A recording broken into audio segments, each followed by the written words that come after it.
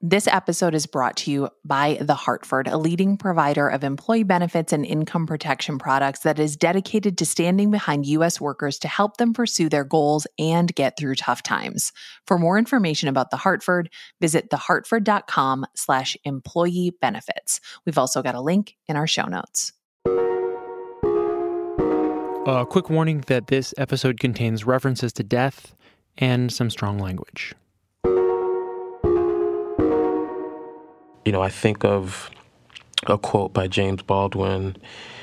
You think your pain and your heartbreak are unprecedented in the history of the world, but then you read. And I think really like situating myself inside of, being bookish has allowed me an understanding to know that my story is not particularly unique. I mean, when you really think about it, like the suffering of the world and the amount of loss that so many of us endure, my story is not unique.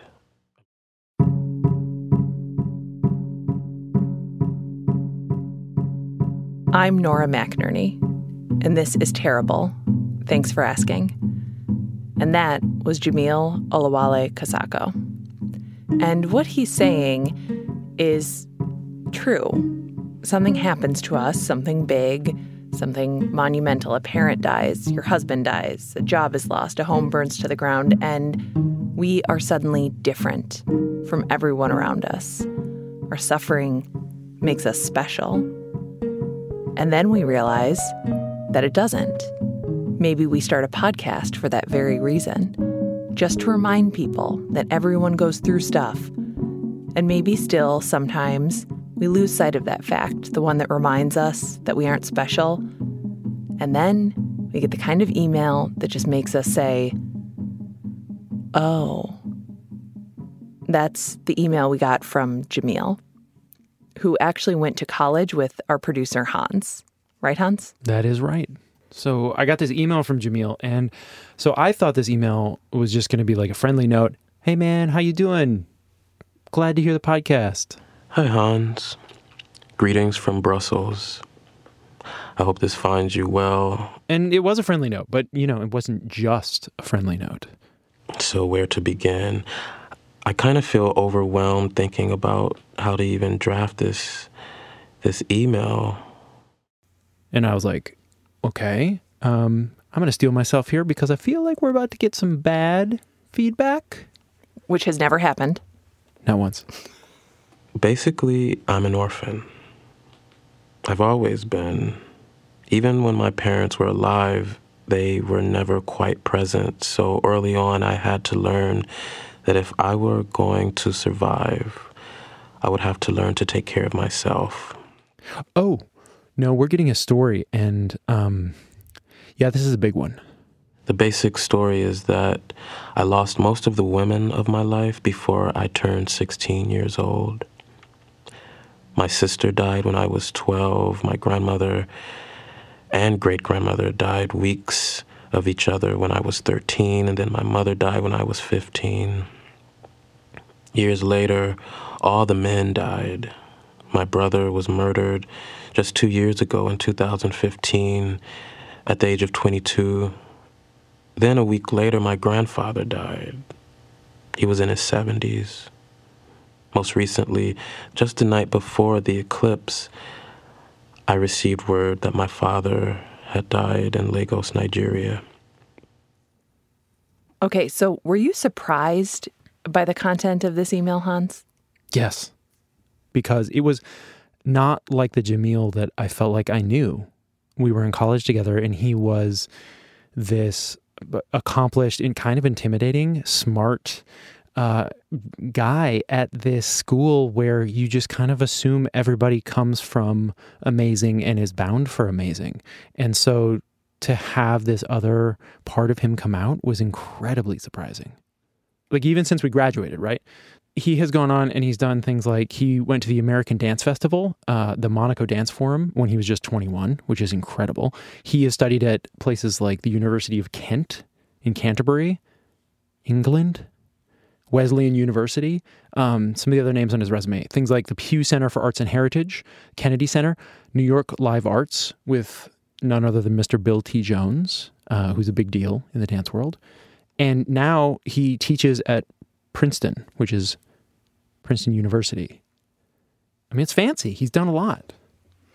I haven't heard of Princeton, but I will look into it. I truly have not heard of any of these things. And I Googled them and was like, oh, wow, yes, I am a hillbilly. They're amazing. They're amazing. Yeah. They're amazing. This is an amazing guy. So the point is that from the outside, he's amazing, or he's doing amazing, because that is the part you can see. That's the part we can all see, even of people who are our friends, people that we know or think we know, because there's not exactly a published grief resume to go along with Jamil's bio or his LinkedIn page. Like, he's not being endorsed for, this guy's been through a lot. So Hans, after you get this email, I called him. And we caught up. And then I called you and I said, yeah, this is an episode. and I said, yeah, I agree. But what kind of an episode? It's not an episode about loss, or not just about loss. Everyone has loss. It's an episode about what grief can teach us. It's taught me to be relentless about my dreams and desires, to manifest my imagination into reality, to be bold, and to lean into post-traumatic enlightenment. Okay, post-traumatic enlightenment. Remember that phrase. We're going to get back to that. So this is an episode about achievement, about being, about success and grief. It is about suffering and beauty and poetry. It is about a mother who couldn't, a father who didn't, a brother who tried, and a man who just does and does and does and does. It is an episode about what it means to keep living and creating, even in a huge wake of loss. So we'll start in Detroit in the early 1990s when Jamil is 11 years old. And at that point, wasn't really Jamil. Or he was sometimes Jamil and sometimes Stephen, because that's what his mother named him. So she named me on my birth certificate, Stephen Mercedes Anderson. So all the while, my father's calling me Jamil, and, of course, my father's family name is Kasako. So, my father knows me as Jamil Olawale Kasako. My mother wants me to be the child of this man that she fell in love with as a teenager and never quite got over. And she also wanted me to be the Mercedes that she never would afford or be able to drive. So I would go to school and I would answer to Stephen Anderson. And then at home, I would be Jamil. So I had been sort of stuck in this, between, these two dimensions of myself. So Stephen came home from school every day and became Jamil, who took care of his dying uncle, who had AIDS. And then Jamil escaped every day into the refuge of school, of books, of words and possibility, and became Stephen. They became this way of denying or just escaping my present reality, I think. So the academic world and literature and all of that really offered me a space to really fall into myself. That's right around the time I started writing poetry. I remember seeing Maya Angelou, seeing her on television, and I remember feeling this sense of promise really grow inside of me. And I thought maybe that's something I could do, just really using it as a way to try to go about healing.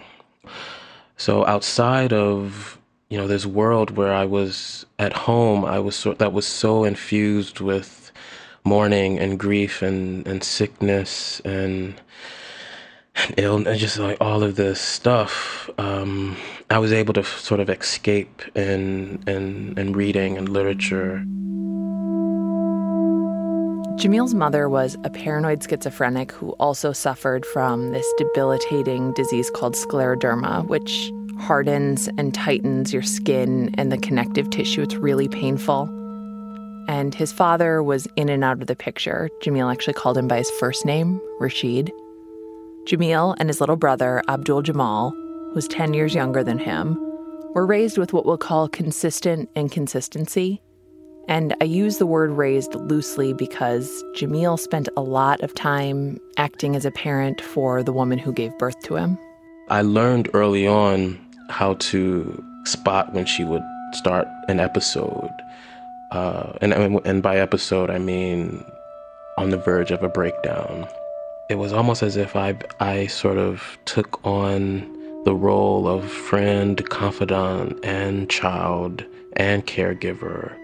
But my mom, at the same time, as crazy as she was, I felt so much love from her. I know she loved me. Somehow she managed to, as a lot of like mothers and Black mothers specifically are able to sort of just make something out of nothing. I would come home, and more often than not, she would find a way to have a warm meal there and greet me when she was in a more stable frame of mind. That was Jamil's life. That was his normal. A mother who could sometimes make him dinner and then, out of nowhere, become convinced that one of Jamil's uncles was a demon and that she had to light him on fire. So that's what she did. One day, while her brother, the demon, was in the house, she set the basement on fire. Effigy. Was it Tina or Peaches, one of my mother's vindictive personalities, who set the house on fire with her brother still in it? When I went to visit him in the burned victims unit, the doctors had just finished ventilating his lungs. The hours hung long around his muscular melted frame like a bandage. Medical devices worked electric magic to keep him alive. The past 5 nights he'd spent locked in an air chamber, finally out of danger. God was a reflection in the room, in the mirrors, the windows, anything that let light in. The day the gauze and layers of cotton were removed, he was unrecognizable cooked meat. His mother said he was such a beautiful man, had such nice feet.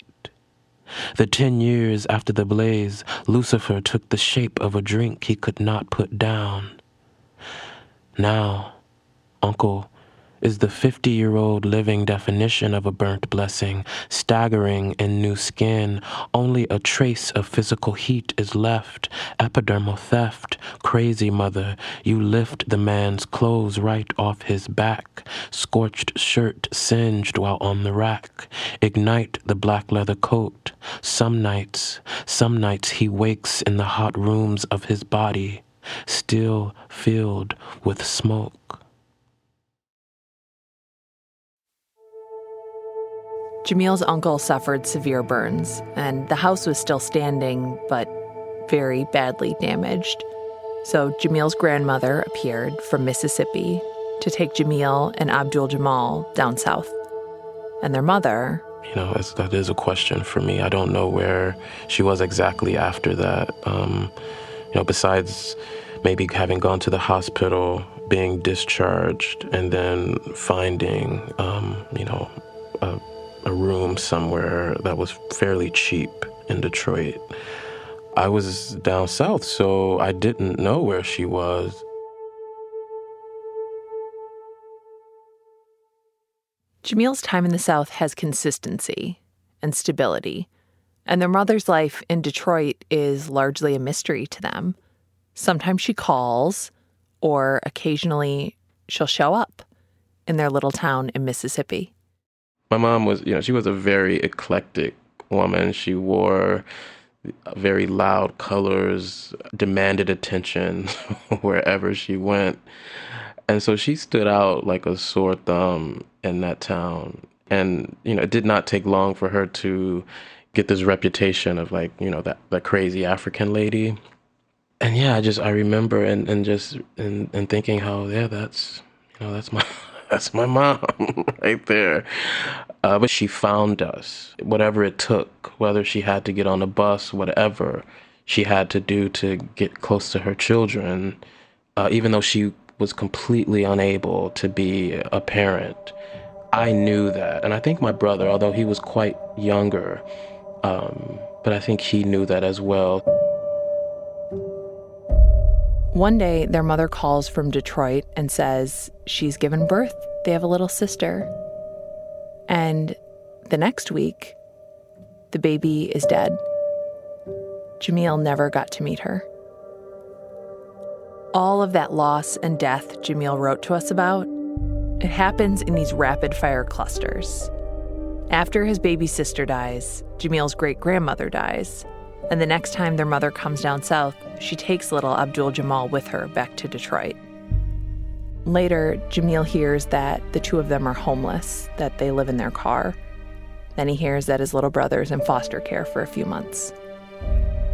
And then his grandmother dies, the woman who was his guardian and one of the most stable figures in his young life.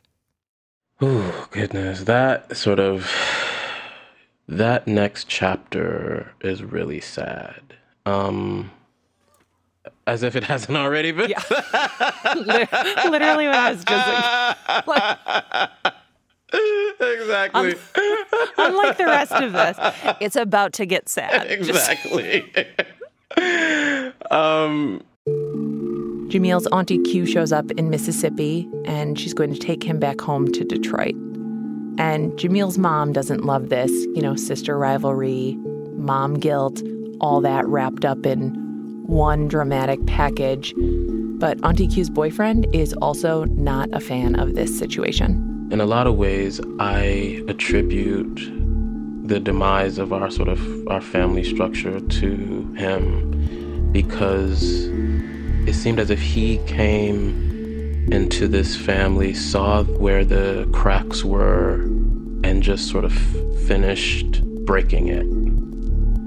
Eventually, he would create a circumstance that would dislocate us all and would send my brother back down south with our grandfather. And then he forced me to go find my father. So up until that point, my dad had only been this sort of character that was sort of in and out. So here I am, I think I'm like 14 at the time or something. I just started, I became like a detective. Like Encyclopedia Brown was one of my favorite, like books growing up. And so this was kind of like, the case. I was gonna find my dad. And so, yeah, I basically went searching for him. I made calls and did visits and just whatever I had to do, I just did it. So here I am. I'm very scared. I'm like scared, but I'm walking over to meet this person, and I knock on the door, and my dad opens the door. And again, he was not ready to be a parent, but I was like, I have nowhere else to go. And he let me in. The house was a mess. I got chicken pox, which, at that age, 14, 15, can be deadly. And I'll never forget that my dad told me to, if I bathe in Lysol, that would disinfect and cure me or something. I don't know. And I don't know why I listened to that, but I did it, and the things spread even more. Of course, I didn't have health care. It's winter. We don't have hot water. The refrigerator doesn't work. We barely have electricity. I almost died. I literally almost died that year.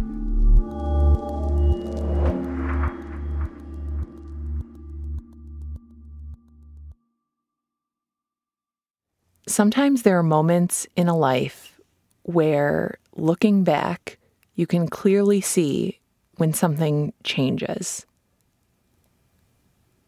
During that year, that moment happened for Jamil. While all of this chaos was going on, Jamil had gotten a job. He was working at the Charles H. Wright Museum of African American History in Detroit, and he was bringing home some money he could buy himself and his dad some food, And the museum also had this program, a collaboration with the Interlochen Arts Academy, which, if you can't tell from the name, very fancy, very prestigious boarding school in northern Michigan. Anyways, the collaboration was a satellite summer camp program for inner city youth that offered writing classes and other art classes. And one day, Jamil goes up to the teacher and asks about the school. And the teacher directs him to her assistant, who was a current student at Interlochen. And Jamil spots his opportunity, and he goes for it. I ran, and I was like, "What's up, Z?" And so I introduced myself, and she was like, "What? You write? You have good grades. Let me connect you to that admissions counselor." And so I did that application that summer, and, by the fall, I was accepted, and I had a full ride to Interlochen Arts Academy, and that would change the focus of my life.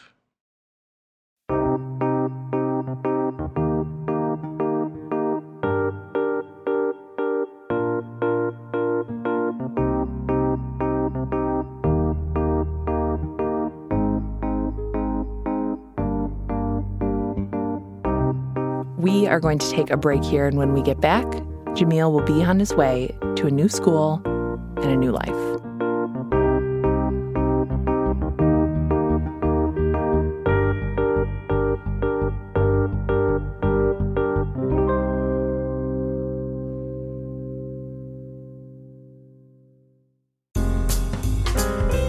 If you are looking for a podcast that is fascinating, a podcast that is somehow intriguing and comforting at the same time, the kind of show that you can listen to with your kids and it will give you all something to talk about, you're going to want to listen to Search Engine. Every episode, host PJ Vogt sets out to answer a question that is not easily searchable. And what he finds is surprising. This is a podcast that is a staple in my rotation. And if you even vaguely like this show, you're going to love Search Engine. Search Engine with PJ Vogt, an Odyssey podcast, is available now on the Odyssey app or wherever you get your podcasts.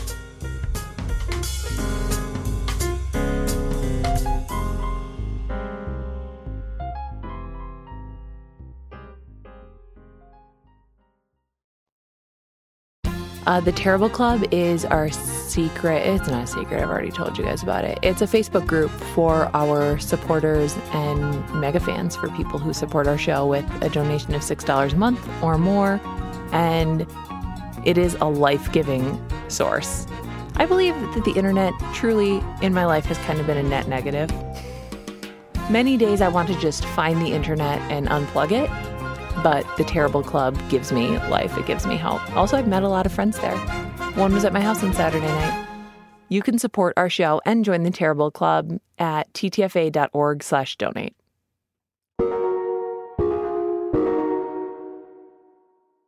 We're back, and Jamil is finally getting a break. He's 15, and he's off to boarding school. Who brought you to Interlochen? My dad. The most parental thing he's ever done. But he managed to get a car, however, black dad magic, we'll call it. But he managed to actually get a car and drive me to school. Do you remember him, saying goodbye to you or, settling you in at all? I do, and I was surprised because I thought he might stay the night or something, but he dropped me off. I think he saw my future or something. He saw that I would be okay. He saw possibility, and I think he just felt comfortable to leave me there. He just basically said goodbye, I love you, call me. And that was it. That was it. Jamil had woken up in Detroit and would go to sleep that night in a whole new world. Wow. It was like Narnia or something. It was like a whole other, like, reality. It was a world I'd never even thought could be possible for me. And so here I am, like, immersed in this immense amount of privilege and whiteness and beauty and art and possibility. I mean, it was a lot, but thinking about the world that I had come up in, it was my only choice. So I knew other students from Detroit who failed out or who couldn't make it work for whatever reason. I think it just was too much for them. For me, I was like, I can't go back. Like, I have no other options. This is it. It's either this, I have to make this work or nothing. So, of course, we are so sorry to say it, but the other shoe has got to drop. Or, in this case, the other many shoes. Pretend you're at Nordstrom Rack and you knocked over an entire display. That's how many shoes are about to drop. It's November of his first year, and Jamil has gone through the wardrobe and into a magical land of whiteness and privilege, and he's been there for a few months. And one afternoon, out of nowhere, his house mom, Debbie, tells him that he has a phone call. It was my aunt who, like, never really calls me, but, and that's the sad part, but it's like whenever I get a call from any family member, I'm always like, oh God, what's happened now? And just, the heart sinks and it's like, oh God. No one's calling just to talk. No.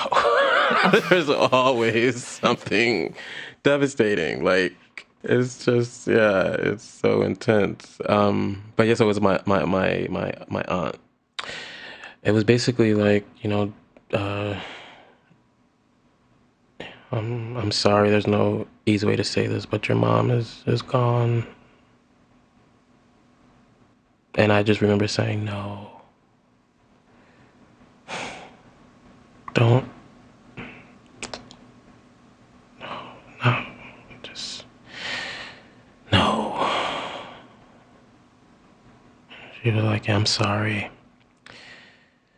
And then my dad called, and I was like, I know already. I know. No, you don't have to. He was trying to act like, make small talk. And I'm just like, I know my mom is dead. It's fine. I'm making plans to come back. We never know the last time we're going to see someone we love. And when we look back, it's usually something really normal. The last time Jamil had seen his mother, it was the week before he left for school, and things were good. They were fine. He had no idea that was going to be the last time. And now, he's 3 months into his new life, and that wardrobe door to his past that was closing behind him is open again. The rest of his peers are off to go skiing or their cottages or whatever really rich kids do, and Jamil has to sneak back through into his old life, where he'll play the role of funeral director for his mother's memorial. So I'm like shopping for her garb, and I'm finding it like an imam to do the burial. I'm telling family, where the funeral home is, and just all of these logistics, at 16. Jamil described the arc of his life as post-traumatic enlightenment. That's where he operates now, this state of creation inspired and illuminated by these traumatic events. But at the time, this was just life, and he needed to get through it. So he does. He goes back to school, back to Narnia, and he does everything he can to make it. But while Jamil is taking on this new world of privilege and opportunity in leaps and bounds, his little brother Abdul Jamal, who's 10 years younger, is back in Detroit, living with Auntie Q. At this point, her awful boyfriend is gone, but Abdul Jamal is still stuck in the place and the life that Jamil had escaped from. When Jamil graduates Interlochen, he ends up at Bennington College, a real fancy East Coast place where he met Hans, our senior producer.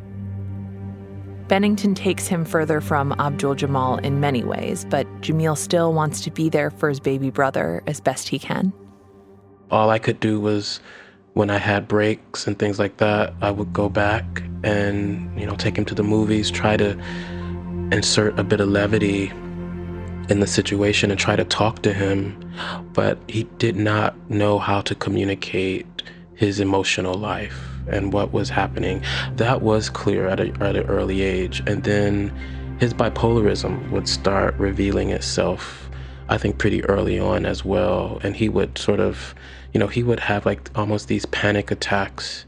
And I remember just thinking what is happening with this kid? What is he going through? And it would only come much later that he would be diagnosed with bipolarism. There's this thing that every commercial airline flight attendant tells you before you get in a metal tube that's filled with other people's germs and farts. They tell you that in the event of a crash, when the mask descends from the ceiling, you should secure your own mask before helping anyone else. And you think to yourself, really?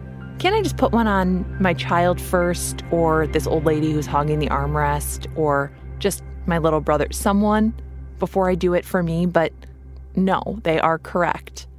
You are useless to everyone if you're dead. No offense to dead people. But you do have to secure your own mask first, and this is what Jamil is doing. All this travel, all these accomplishments, he's securing his own mask. He's saving his own life.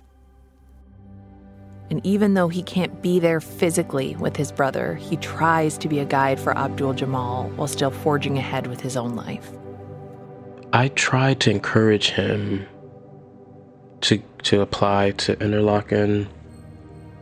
He was a good student. He had, the grades. He could have done it.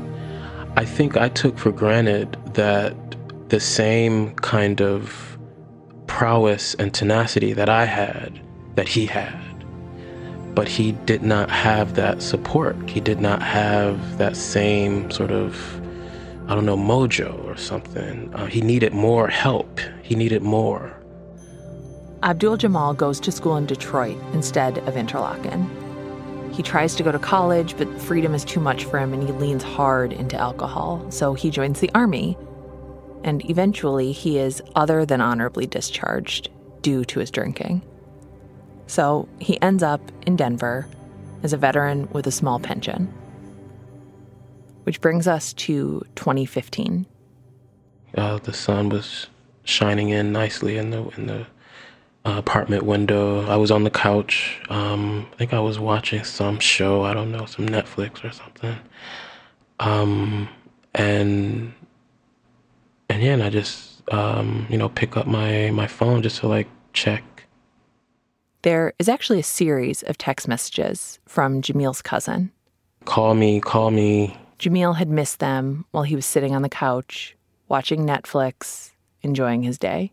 Call me back if you can when you get this. They came in all at once, and he read them in reverse order, which means that this is the first thing he saw when he unlocked his phone. Jamal is dead.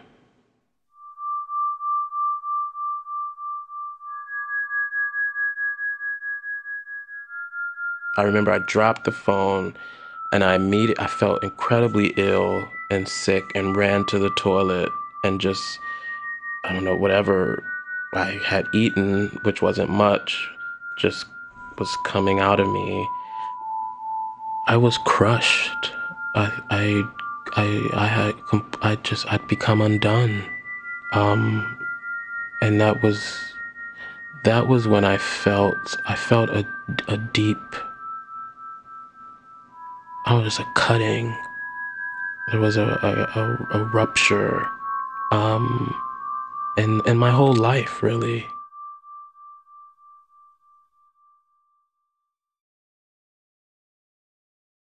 Wake for my brother. I suppose if I've learned anything, it's all been tethered to loss. My 16-year-old self, lowering my mother's body down into the black earth. And now, Exactly 16 years later, I'm back at the same place, same broken body, same face. But this time it's not my mother, it's her son, and he is just as fragile as he is strong. His 22-year-old self, long and muscular, dark and bruised, punished and weathered. I lay him down. Like a question to God, I ask, Lord, if I am still here, why can I not obey? He was murdered outside of a 7-Eleven. He was stabbed to death.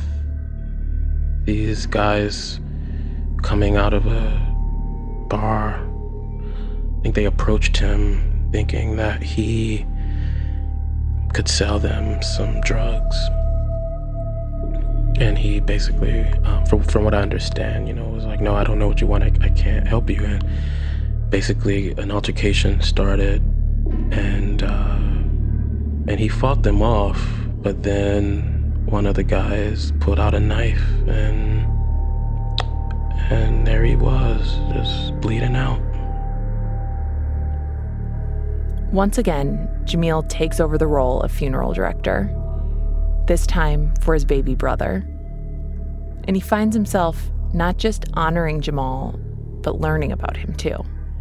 Days later, I would see, like, some of his friends would post like YouTube videos and stuff of outside of the 7-Eleven, with candles, and just like the way Black folk kind of mourn people in the public domain with, teddy bears and candles and just all this sort of stuff.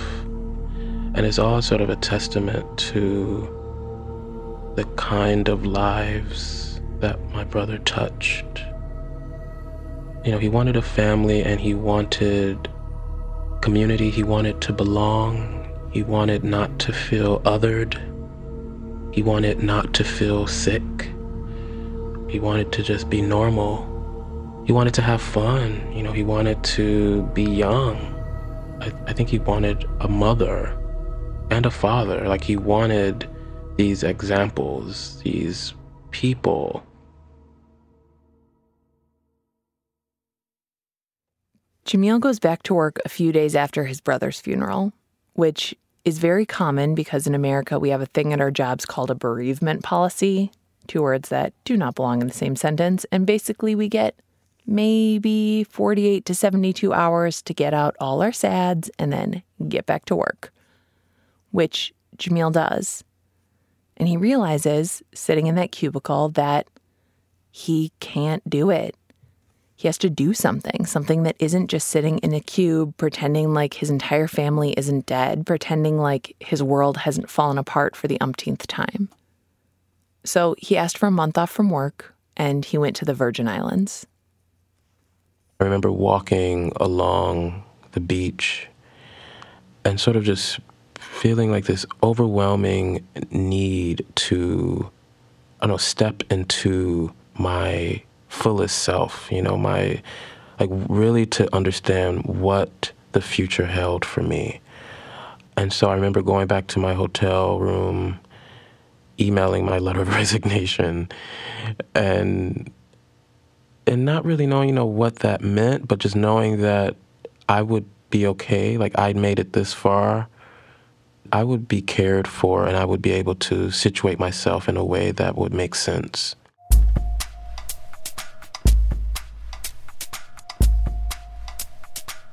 Jamil has had a lot of success in the arts, but always supporting and performing and working in other people's projects. And that post-traumatic enlightenment we talked about before, it is starting. It's a flicker that's ready to burst into flame. After Jamil quits his job, he takes a huge step, launching his own performance art show, #Negrophobia, a way of bringing his past and his present together in a new way. #Negrophobia is part art installation, part dance, part poetry reading. It's a performance and an investigation into the, quote, tangle of subcutaneous racism, violence, stereotyping, and secret fascination with regard to Black people in the Western culture. It is a gripping tale of loss and escape from a hopeless situation. This show makes room for the grief and for his family. There are portraits of his father, of his brother. At one point in the performance, Jamil even puts on and wears the shoes that his brother was killed in. It's a cathartic gesture inside the work, something to help him heal. In grief work, you may know that in order to help someone move beyond a hard moment, there's this idea of a transitional object. And that's really what my creative work is doing for me. And in that process, this way of connecting with people, connecting with myself. I mean, the truth is, my biological family, they're gone. But then there's a lot of found family. There's the family that we create, that continue to love us, the friendships, the relationships that we build. All of that is a part of that larger map, that we're all, trying to figure out and to develop our cosmology. And so that's where the enlightenment really came from. It's just that, yeah, I'm not special. Exactly. What is special is not what happened to Jamil or that he survived, but the enlightenment he found in the survival. #Negrophobia started to get traction. Jamil's now been touring it around the world for 2 years, and he's found other elements to this post-traumatic enlightenment. He's traveling and curating events around the world, filling up his passport, buying a house. That flicker has burst into flame. He has found his place in the order of things. And I've stepped into my power, I've stepped into my power, and I think other people are finally seeing it, recognizing that I'm somebody. But in the event you thought we could wrap this up with a bow, no. Just this past summer, Jamil gets a new interruption. He gets a WhatsApp call from a relative in Nigeria. He opens his phone, and he is plunged into a live stream of his father's deathbed. And I can't quite understand what I'm seeing. Why am I seeing this? Why are they just telling me this now?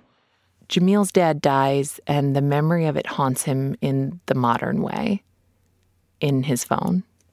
Because my WhatsApp is directly linked to my images, I can't open up my images and take photographs without seeing photos of my dead father.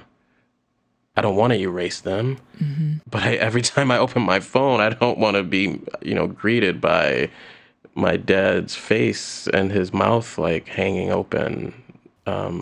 Yeah, the dying version of your dad and your dad are not the same thing. And it's also, they start to occlude the vision that you have of the people you love or the people that you knew as people.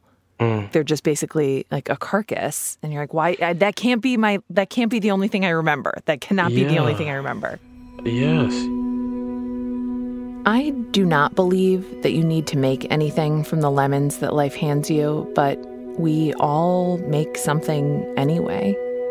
Some of us just make more lemons. Some of us do make lemonade. Some of us make podcasts.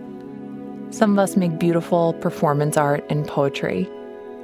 Not as a way of moving on, but as a way of moving forward.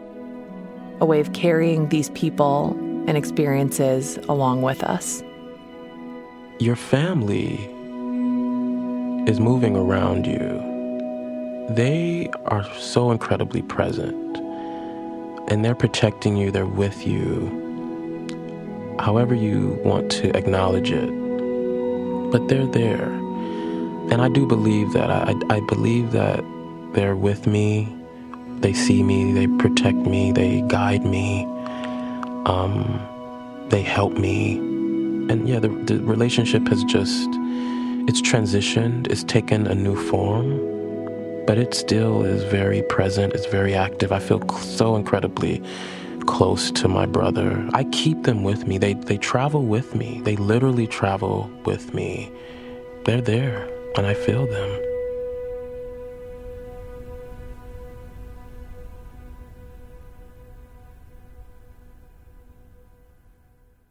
Death's Child. Father, your 60-year-old weight stacks before me like bricks, thick with soot and pieces of cobweb stuck in your throat. Your evasive tongue speaks dust. Asbestos and lint floats like fumes, like smoke. The words choke. I tried to say it now as I tried to say it when you were still alive. Your lousy half-truths, so cliché, so repetitious. Such sloppy lineage runs fugitive through my blood. Slave spat into the flood. I do not want to do it. Not another black boy forced to build his own father, his own mother, already 20 years in her grave, stops picking at death's lock. Rolls over, shakes her head. Boy, did I just hear what I thought you said? Her fingers unfed and corroded, chipped down to their bones, forgets how they once felt and bled, how they once traced little man's face before bed. Immaculate thread held mother's son stitched, so now son of a bitch cannot escape her. Trapped in her black box as father is trapped in his black box, so full of past and memories, two shady Houdinis. Your disappearing acts fuck me up, hijack my sleep, my bedtime. What's a fairy tale? Who needs magic when you've got two dragons burning through your dreams? Night space useless, pillows like rubble, fire-spitting sopranos useless. Thank God you stopped singing.